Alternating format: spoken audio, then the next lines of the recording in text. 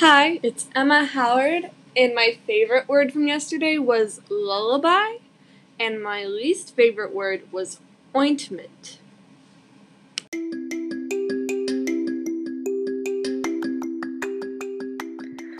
Oh, Emma, ointment, seriously? Oh my goodness, that is quite an awful word. I'm excited to hear what other awful and terrible words you all came up with, as well as your favorite words. Again, to have your voice on the next episode of the COVID-19 Days of Writing podcast alongside Emma's, all you'll need to do is hit the message button on the podcast homepage. Share with us your name, your favorite word, and your least favorite word from the previous writing exercise. At the time of recording, I only had just this one in my inbox, but hopefully for some upcoming episodes, I can share some more as well, because I love this podcast so far. I love some of the work I've seen coming out of it. I'm excited for more, and honestly, I have had some fun this week putting this together and hearing some of your ideas, because earlier in this week, you were listing names, and I asked you on the Google form to share with me which was your absolute favorite. And here's a lovely little list of some of the responses I had. We have Rose Maher, Paris Beasley, Corey Ihe. This person didn't really know. They don't have a favorite. Lame. Dr. Miranda, Gooby, Yolanda Brown, Nixon, Chloe, someone hated all of the names they came up with. Hopefully you found some more now. Oliver Reed Thrasher, Zeno, Huxley, Beckett, Titus Philemon, Shax Shutter, Morgan Reed, Sly Slim, Eliza Avery, Elizabeth Rose, Ivy Walters, and Oliver Quinn, Clayton, Cinder Green, and Hunter. Awesome. Hopefully some characters came to mind for you. Maybe some of these characters are actual real life people in our class, aka Hunter. But as we continue with these writing exercises, hopefully you start pushing yourself to think a little bit into the fictional realm and how you can imagine who these characters actually are. Because with today's activity, we'll be focusing some more on characterization, some of the ways of really going into depth about who this totally imaginary person is that you're creating. Because throughout your creative nonfiction unit, I think that really helped you realize how you are all deep and multidimensional people. How can we as writers create round characters who are equally as deep and complex as we are in real life? Today's exercise is a bit of a throwback, and because I am recording this on a Thursday, I can say Throwback Thursday. But for you, it is maybe more of a Freaky Friday, or whenever you're catching up with this work, because overall, I'm happy with the consistency of work I'm seeing coming in on a daily basis, and I'm proud of you all for adjusting to this new setup. But as always, please do feel free to be reaching out with questions, concerns, if you're not able to keep up with the daily writing, or if you just have any other things you want me to be aware of. But anyway, back to this actual Throwback Thursday/Friday, what this actual activity will be. You're going to be thinking about the things that they carry. Now, whenever we did this writing challenge earlier in the semester, I asked you to think both about the tangible and intangible items that you carry with you. For today, I want you to focus on the tangible, concrete, physical objects your character would be carrying. So sure, maybe that school picture that they have in their wallet of their daughter in the 2nd grade might certainly carry some intangible resonances with that character's life. But in this activity, you are listing only those physical things, so only the school picture itself in that example. The things that would be visible if, say, their backpack spilled out onto the floor, or their briefcase flew open at a meeting at work, or the cops had to search the inside of their pickup truck. Whatever the scenario, whatever your character, you are imagining and listing the things that that character would be carrying. Again, the goal for this is to write for a solid 10 minutes. I will interject this time at the halfway mark to give you some new ideas for continuing writing. So by the end of this, I should see evidence of 10 solid minutes of thinking and writing. You ready? All right. The things that they carry.